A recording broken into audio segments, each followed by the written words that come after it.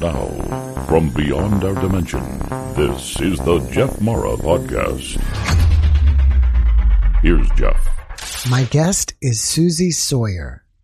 During Susie's near-death experience, she laid in the arms of God, and today we're going to learn about it. Susie, thank you so much for joining us and welcome. Thank you. I'm glad to be here. As you may or may not know, my audience loves to hear about near-death experiences. So if you don't mind, can we start on the day yours happened? Yes. This was in 1997, and I had a pretty significant surgery, abdominal surgery. And as a result of that, and it was at the VA hospital in Los Angeles, and as a result of that, I developed sepsis. And I became very ill, and they had taken my NG tube out, and I started developing a fever, and my heart was beating very fast, I think 160 beats a minute, and I was diagnosed with sepsis. I had a whole crowd around my bed. And I was in the hospital for about 3 weeks. And at that point, I was just out of a short and severe marriage, and I was newly divorced. And at some point during that period, because they had told my family that I could very well easily die at any moment, and to start preparing for my potential death. But I did not know this. I was not aware of it.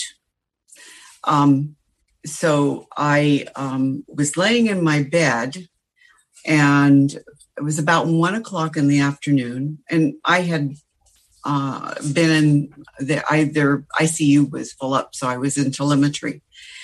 They left me in my bed there at some point, and I began to sense that my room was filled with light. And in that hospital, the rooms, especially the one that I was in, had no natural sunlight coming in the room. It was off of an alcove. So it was kind of dark and dingy in there. And I was the only one in that room.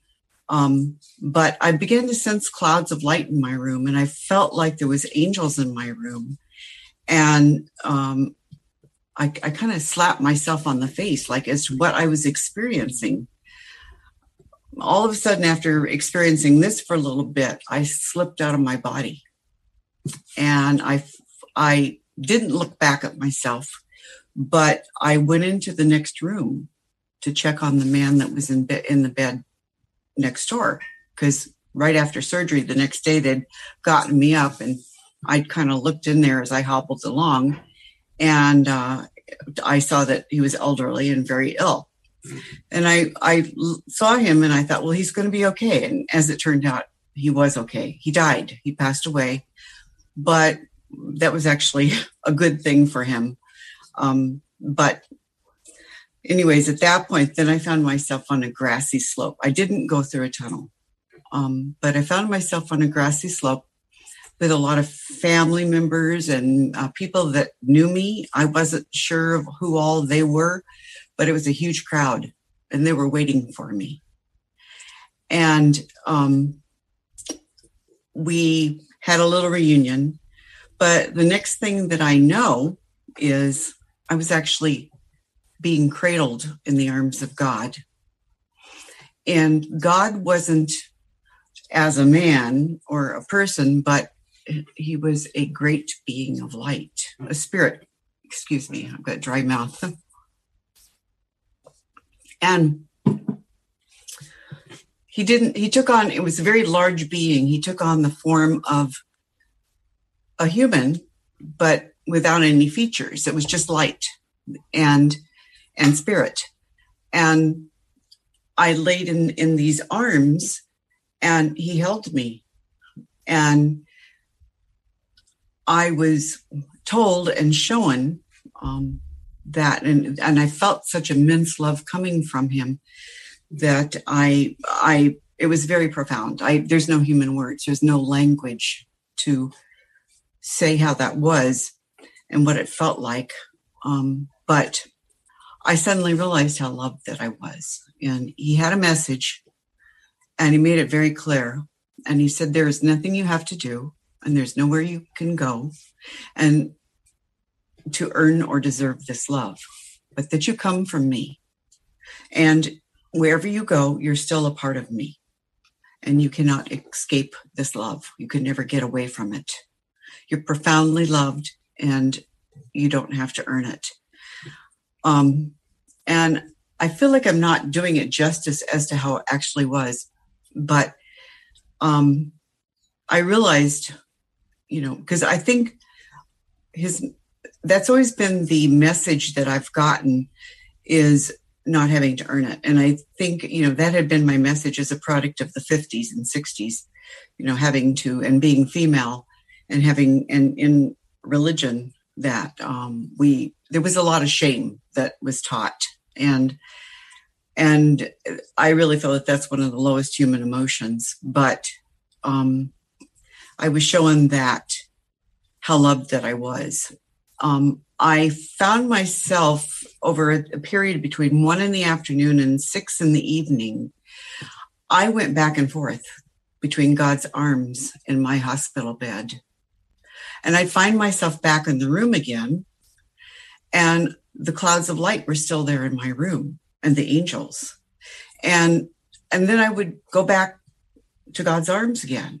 And there was all these angels that surrounded us hanging off in the distance, and they were singing and reciting poetry. Now, I like to write, and I've written poetry since I was a child and won some awards, and the poetry was beautiful. I don't remember any of it, though. I remember that it was very beautiful singing. And there was clouds of light where I was at, light and like blue sky. And at one point when I came back, there was, I was brought to this council of about 3 individuals. I don't exactly know who they were, but I wanted to stay. And I was told, it's not your time and you must go back. But there's something you have to do. And when you complete that, you can come back again. You can come home. And I argued for a while with them, but it was just, they told me that what it was that I had to do, but that I would forget it when I got back. And so at this point, I don't remember what it was. And I kind of have the realization that I had to work this out. If I knew what it was, it would upset the reason that I was here on this earth, And so, anyways, I came back. I found myself back in my room and in my body again about 6 PM.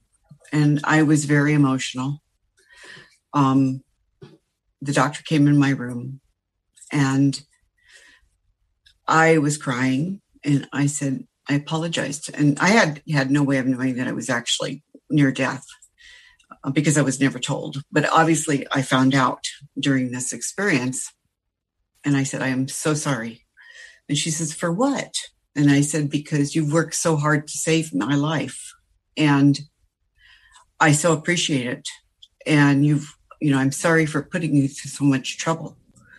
And she said, no. She says, on the contrary. She said, you are a survivor. She says, most people in your position just give up and die. And she said, we come in here. The doctors are amazed when they come in here because you're in here singing. And I'm not aware that I did that. So I just remember how difficult the whole experience was, apart from the near death of being so horrifically ill. So that was pretty much my experience. It's not long and involved, except that the fact that I was back and forth. I have no idea while I was going through this, what was going on in my room or in the hospital or on my floor or anything. Who was in my room or out of my room or what happened. And so that was pretty much what I experienced. And I feel that the experience, the NDE that I had, for me personally, it wasn't the be all end all of things. It was a course correction for me. And I think because I had prior to that, prior to that, I was kind of newly interested. I'd come out of a long history growing up in a evangelic religion. And then I'd left that and converted to Judaism, and had worked on immigrating to Israel at that point. I'd had quite a history. So I've always, I guess, been a seeker of the light and been willing to do the work to change. So this was one step along the way that I could have no doubt. And because I was always so hard on myself, this removed a lot of that. And I still have had to work on that to this day. Your life, I don't think that, at least for me, that my life miraculously changed, except that for the next 6 months after my experience, I could look at a flower and become that flower. I would fall in it, and it would speak to me. And I could be driving down the road, and the sky would be the clouds would be rippling across with brilliant colors, from fuchsia to green to gold to blue to aqua, just like a light show.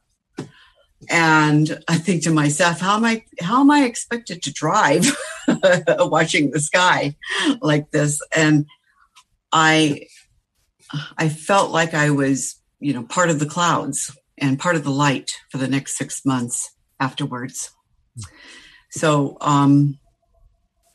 I took that experience and used it. I think at this point, I'm not involved in any particular religion, because I feel like the universe is much larger than any one religion can offer. I don't believe in a one size fits all. I think we are all each individually unique. And I don't think that there's any right or wrong.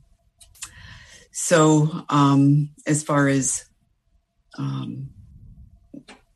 it's all love, everything is love. And we have come from it, and we will return to it. And we walk in it while we're here, whether we're aware of it or not. Everything is made, and what we do with it is our choice. Oftentimes, I think the thing is, as far as judgment goes, or it's basically acceptance of what is and allowing. And that, I think the thing I've learned, because I have had many years of just prior to that surgery of issues. And I was in the military and exposed to a lot of chemicals. And that's created a lot of problems over the years with my health. So I've been in and out of the hospitals and surgeries. And I have been profoundly protected. I'm very aware of that. I feel in some instances that I've led a charmed life. So made aware of that I just have to ask for the help, and it's right there. And I feel that those forces, protective forces, I feel God being right there with me all the time. And I'm always seen. And that is the thing that I would say is, you're never alone. That you're always seen, always loved. And all we have to do is reach out for help and ask for it. And so that is pretty much, what I would have to say. Well, thank you for sharing your experience with us, Susie. Do you recall what the angels looked like? They were, I did, they were light in white, white robes, but the glow was so bright that I couldn't make out distinct features. And I think, and the same with God, that there was so much light that you can't see their faces. You know, I couldn't see, especially in my room. But I was very aware, laying in the arms of God, that they were there and singing, and they were off at a little distance from us. So I don't remember that there was any ground, but just that I was in the arms of God and that I was profoundly loved. Do you recall if they were singing songs or just singing melodies? They were singing poetry, is what they were doing. They were singing poetic songs. And I've had an experience with them before and hearing them and singing many years ago. And it wasn't at that point, it wasn't a language that I understood, but I heard it for about 2 hours. Both a girlfriend of mine and both of us heard it. We were driving across the desert at night and it was dark, and we were both quiet. I had my head against the window. She was driving, and we both heard music from the back seat singing, and it was so indescribable and so beautiful. We didn't understand what was being sung exactly, except that we felt that, you know, they were traveling with us and singing, and we had come from a conference, a spiritual conference, and so this was not that, though. This time I did understand it, but I don't remember what they said, exactly what they sang. And at the time I was hearing it, I kept thinking, wishing I could write it down because it was so beautiful. After receiving God's love and learning that you get to receive it without having to earn it, how did that change you? It's taken a long time, I have to say. It didn't come easy for me. There was still a lot of self-judgment, and it's not been until probably my 60s that I've really learned to accept myself, not judge so harshly. And I think, that,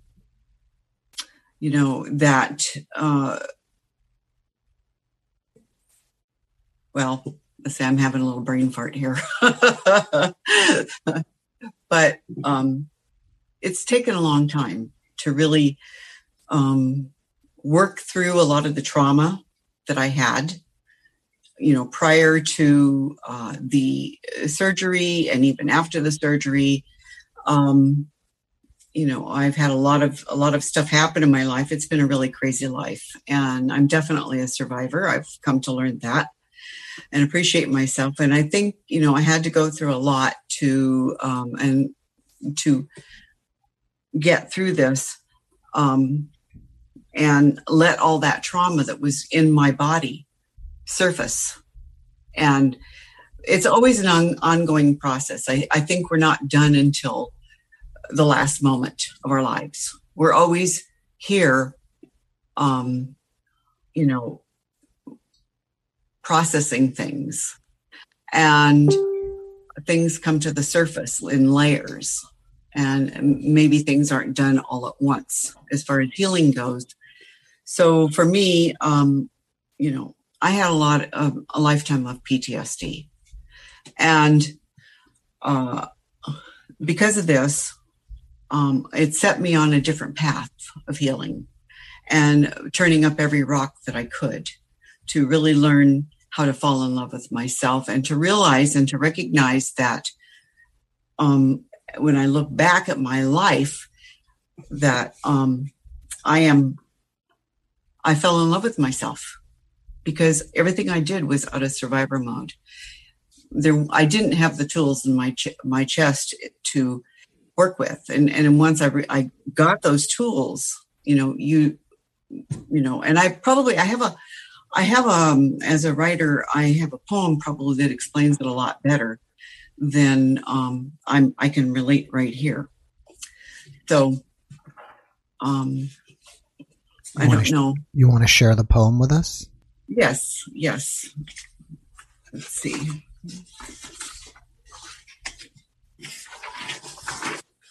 It's called Your Life by Heart, and it's not too long. When you've learned to lighten up on yourself, learned compassion and kindness, you grieve for the years the locust has eaten. When you were so unjustly hard on yourself, when you looked in the mirror or at your life, when kindness arrives at your door, you look back at the old photos and realize there was nothing wrong with me.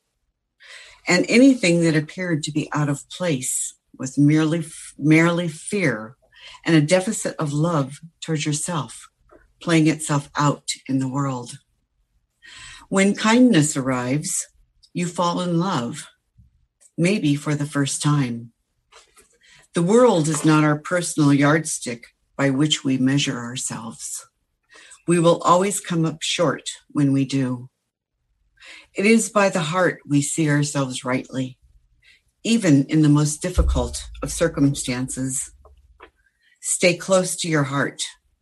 When hope or life feels spare, remember to return again and again.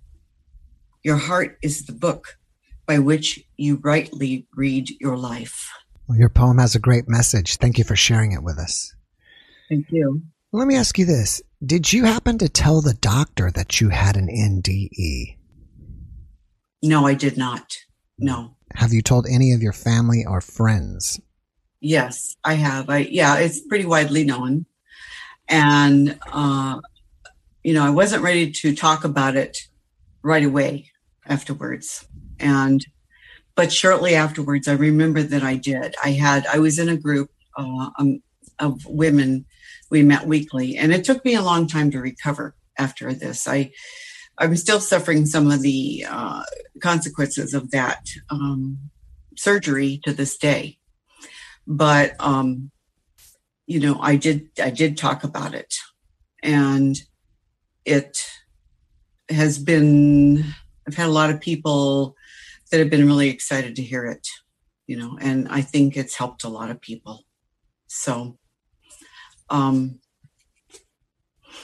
have told a lot of people, and I've written about it too as well. Have you noticed that you gained any abilities from your experience, like clairvoyance or clairaudience or anything? I intuitively know things before they happen. I think, I have dreams, and they are foretelling dreams before something happens at times, warning dreams, or just, and actually I even had a dream before this happened, before I had this experience about 6 months prior, which was a warning dream. And, and the doctor's response to it as to, so, but yeah, I do have a lot of dreams, and I think, I just know things. Usually, if there's a question about something, the answer comes right away to me. I intuit it, either yes or no. And sometimes I don't want to the answer to be what it is, but I've come more and more to accept things on their own terms, to listen and to be able to speak to people on one-to-one in a way that I always want to. And I think the gift that came to me through this was I would hear people talk with so much wisdom and ability to speak in a way that others could hear it, and it would help their lives. And I think that was something that I gained through this, that there's a wisdom that where, of feeling like I'm part of the universe, and that universal wisdom to some degree, to some small degree, comes through me. And yes, so I wouldn't say, I guess that would probably be more maybe clairvoyance and a little bit of clairaudience. You mentioned earlier that you considered your NDE like a course correction. Yeah. So how have you corrected your course? It put me on the path that I'm on now, because up to that point, I was looking for more traditional means by which to save my life. And I realized, and it was a path of learning to accept myself, and not that I am my own authority, and not some book or group of people, but that to set the boundaries in my life, and that so that I could take care of myself, be self-nurturing, that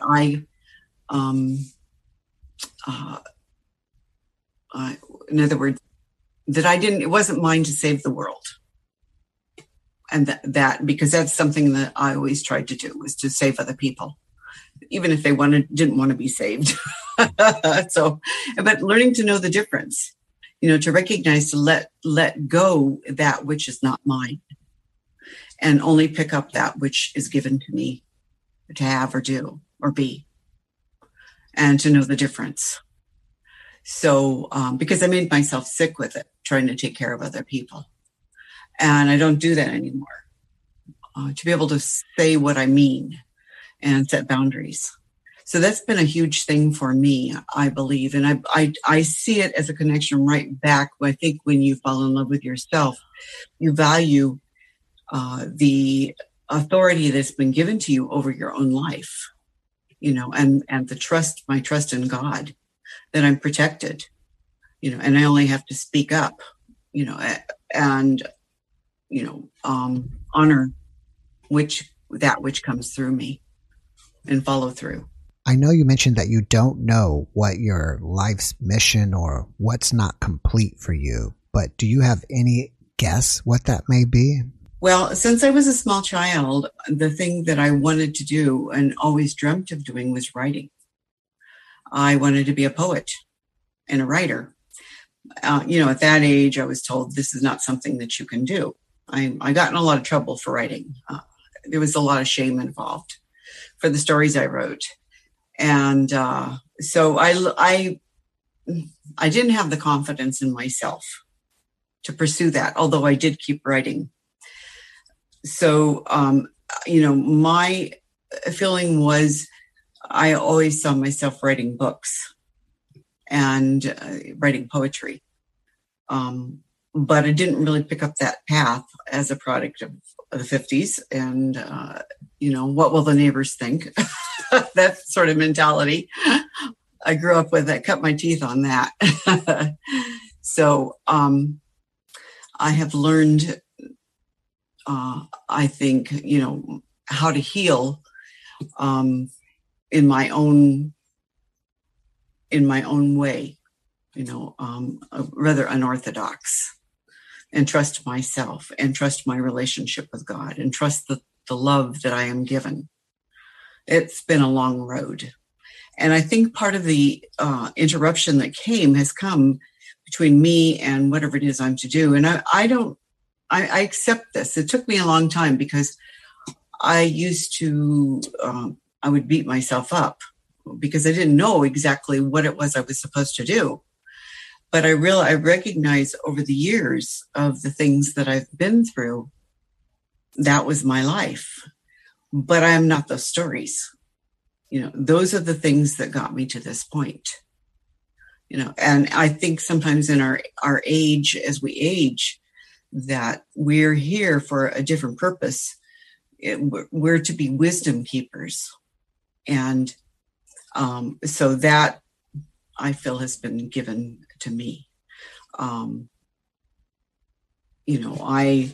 I feel that maybe my journey, I'm not yet complete, obviously, but that is the place that I am at this point, and that I'm further heading into. And in order to be able to share that wisdom with others, when the time is right, and through my writing. And I do blog. I have a blog. So I've shared a lot of it through that as well. So, there's been a lot of my poetry has gone a lot of places, and, it's done things that I have no idea, but it's come back to me. And I've sold cards. I had my own line of greeting cards with my poetry and framed, and I used to do art fairs, and people would stop at my booth and walk away with armfuls of it. So I start crying when they read it. So I know that it has touched people, but I feel it's a gift from God. I'm only the conduit. So if I don't do it, somebody else will pick it up.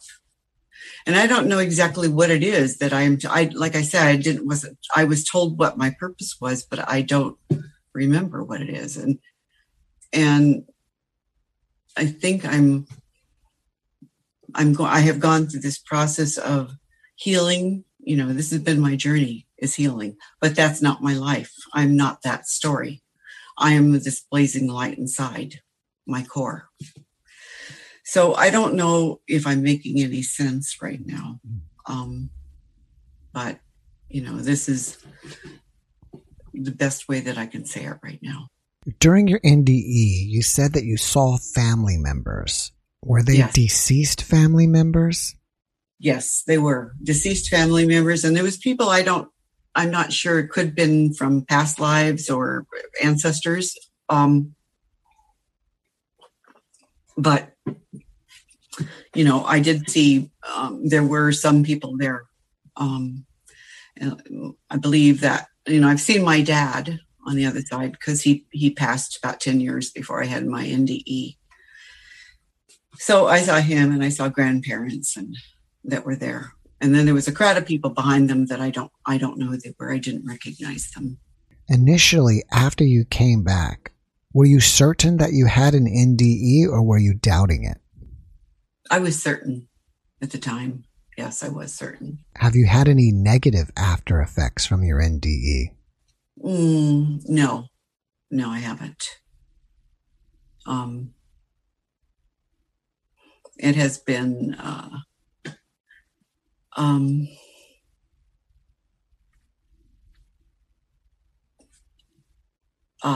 it has been basically just a steady climb.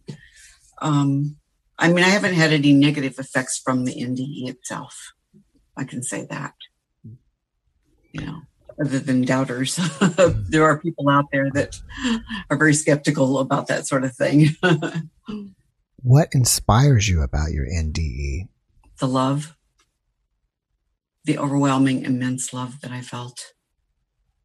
And I think that was the most profound thing about it. That amazing, all-consuming love. And that it was the absolute source, the quintessential source of all things.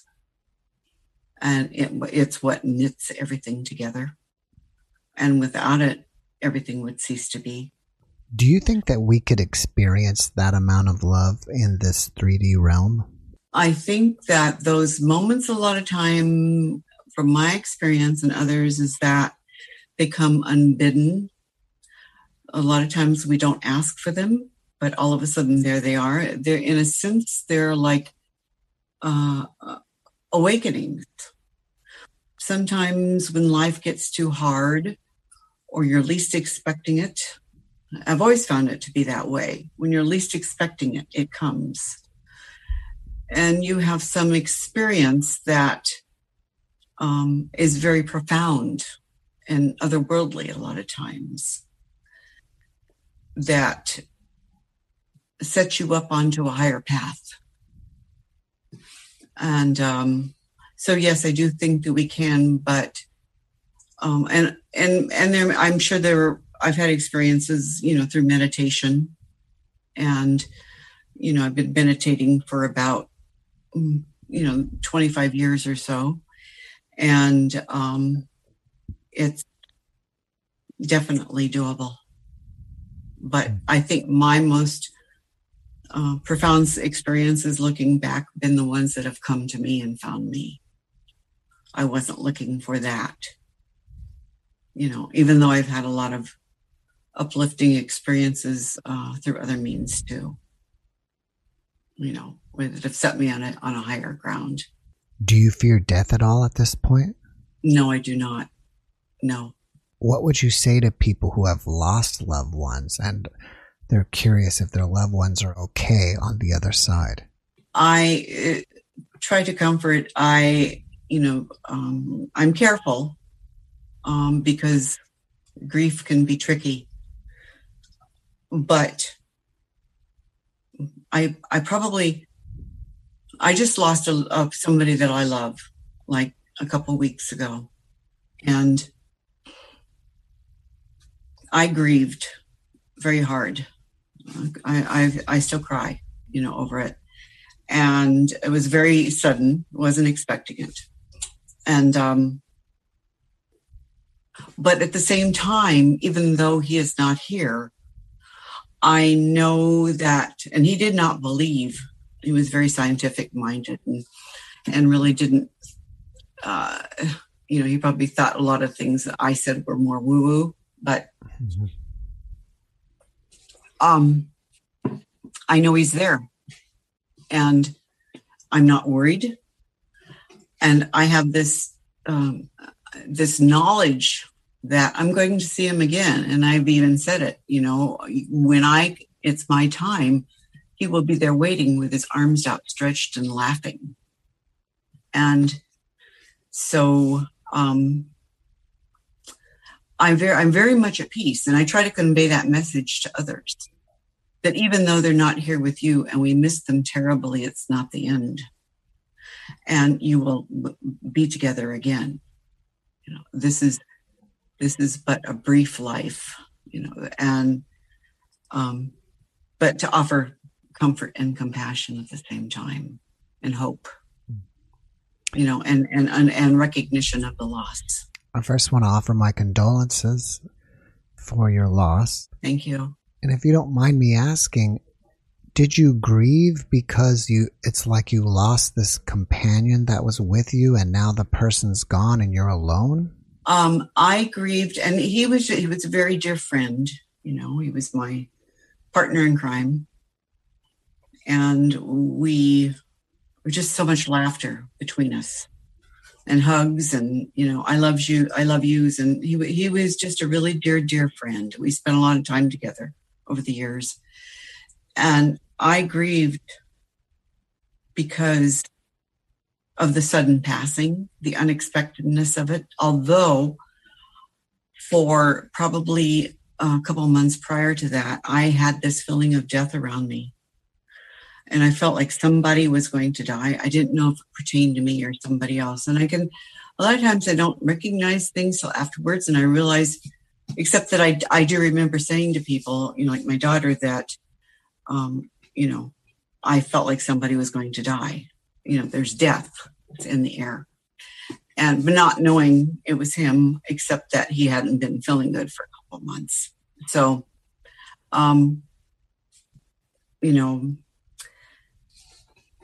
I grieve for my own loss more than anything, because I know that he's okay. He's fine, absolutely fine. It's we, the living, who are left behind, that mourn the loss, which is entirely appropriate. I feel an emptiness in there's a hole, so change in the air. When you first came back, were you depressed at all because you were in this amazing place and now you're back here in your body and back on earth? Yes, there was some depression. Yeah. Yeah, because I didn't want to come back. I did not. So, sometimes it's easy to, you have to want your life. You have to choose your life. And despite whatever happens or in spite of, there are times where it becomes our time and it's time to go. And there are exit points in life where you can choose, something will happen and you can make a choice whether you're going to go or stay. And I've had a number of those experiences myself. And I always at the last minute have chose to stay and because I wanted to finish what I started. I think maybe I overpacked my life to a large degree to get through stuff. Because I've always said I'm not coming back again.